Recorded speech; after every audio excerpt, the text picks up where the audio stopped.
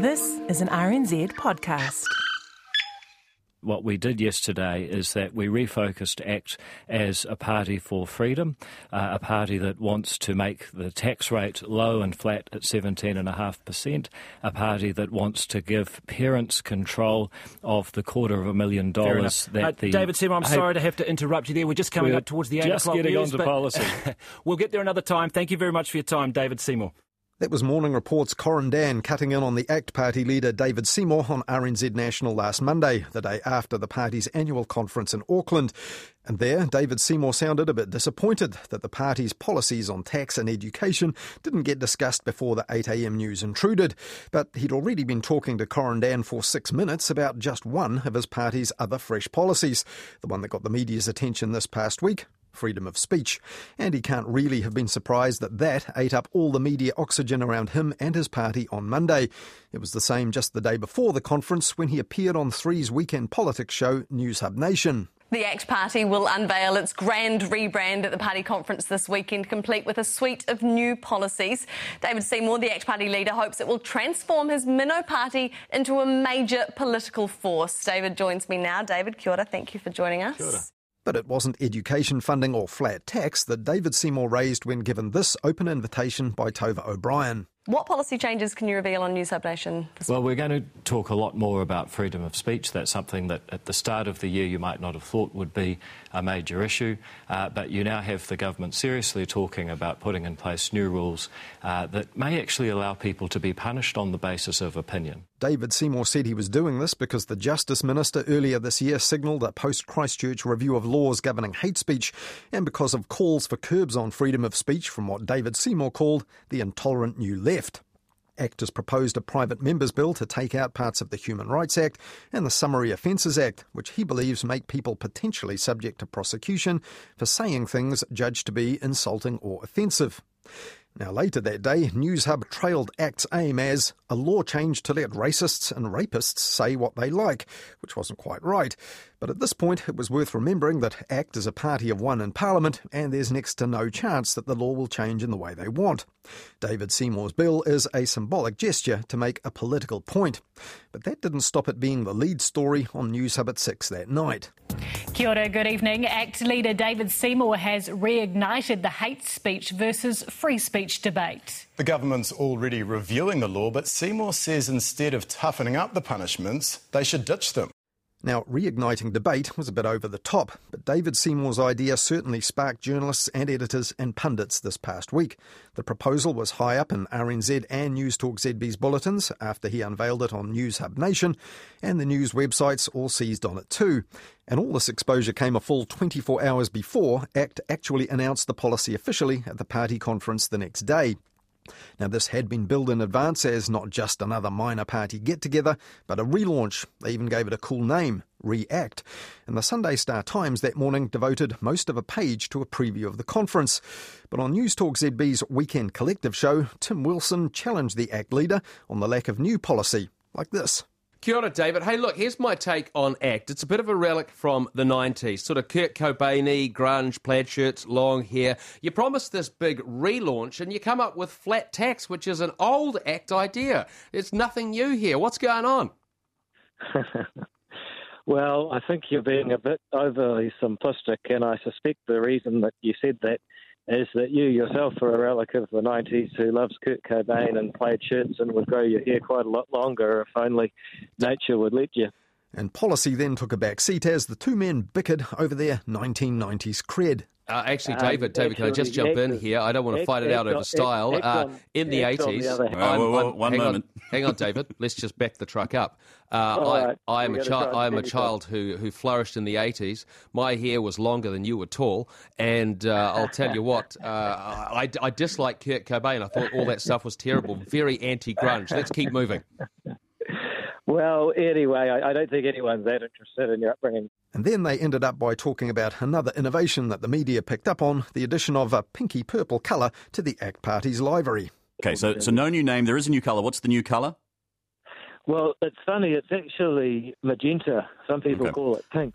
And the reason is that it turns out that in colour science, blue, yellow and pink are a trio that work.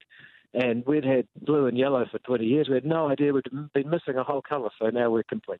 Now, colour scientists might say they're spot on, but most political scientists say the ACT Party has an uphill battle.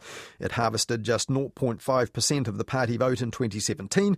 That's just over 13,000 of the 2.6 million votes cast. And last Sunday's conference pulled a crowd of between 150 and 200 supporters. Last Tuesday, all of the Stuff papers around the country carried an editorial asking this question.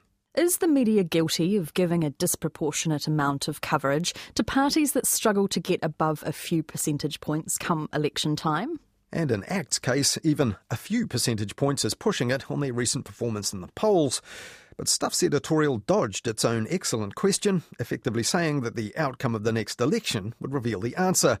And it concluded with this. If he can broaden the party vote as well as hold on to Epsom, Seymour will have proven he's more than just a man skilled at grabbing headlines. And grabbing headlines is surely a key part of the plan. The same editorial noted that ACT's promise to focus on free speech issues is likely to generate strong public debate, most of which will of course play out in the media, if this past week is anything to go by.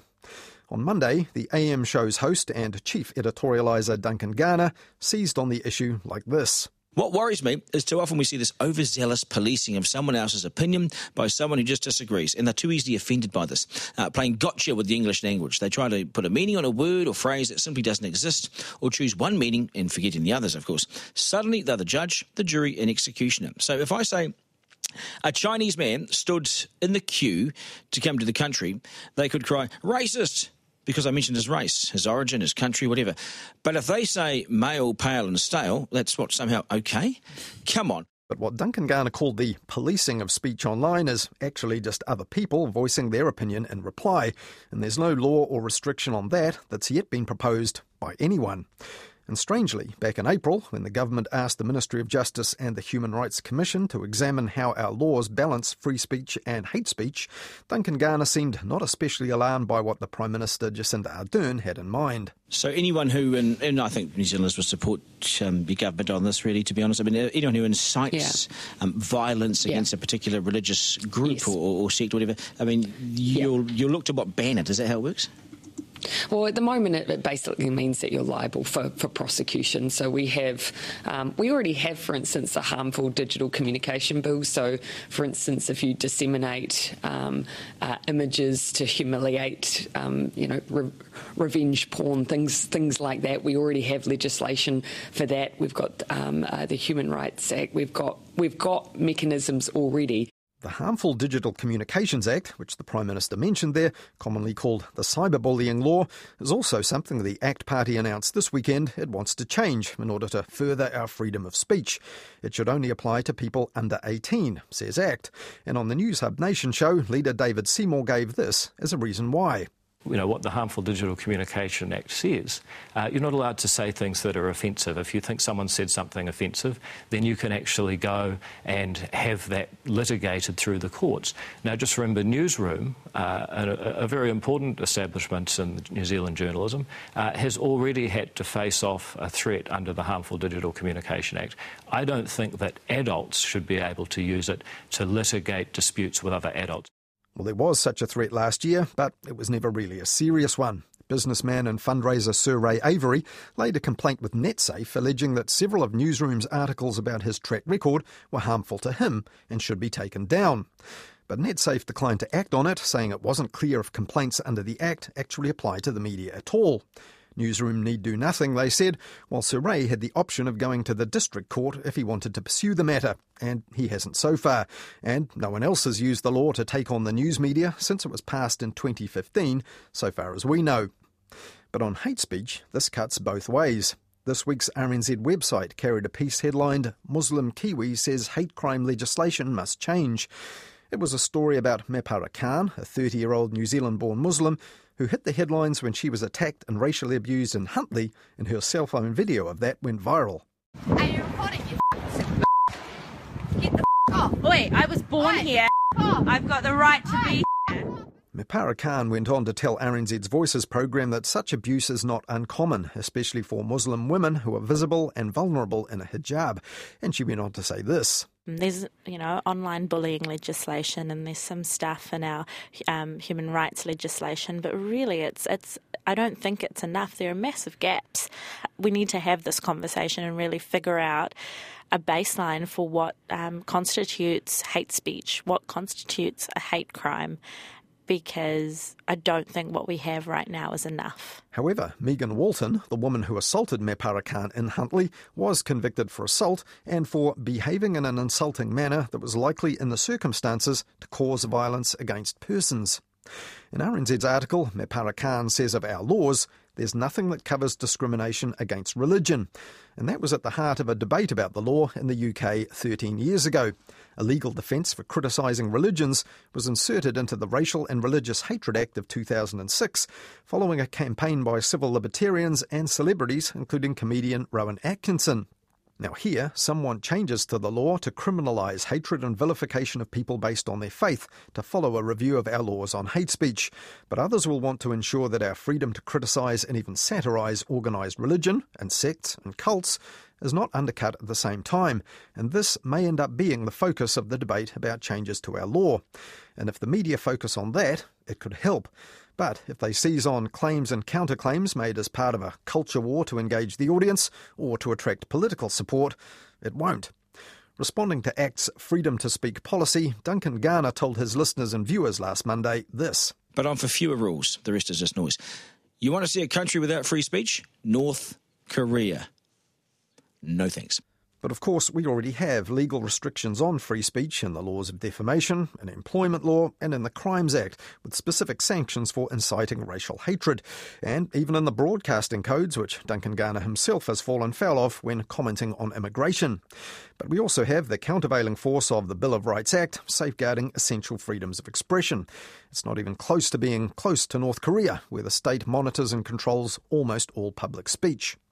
However, 82% of the News Hub audience, responding to an AM show poll this week that was launched the same day, said yes, they do think freedom of speech is under attack here in New Zealand. And it's not hard to see where they got that idea.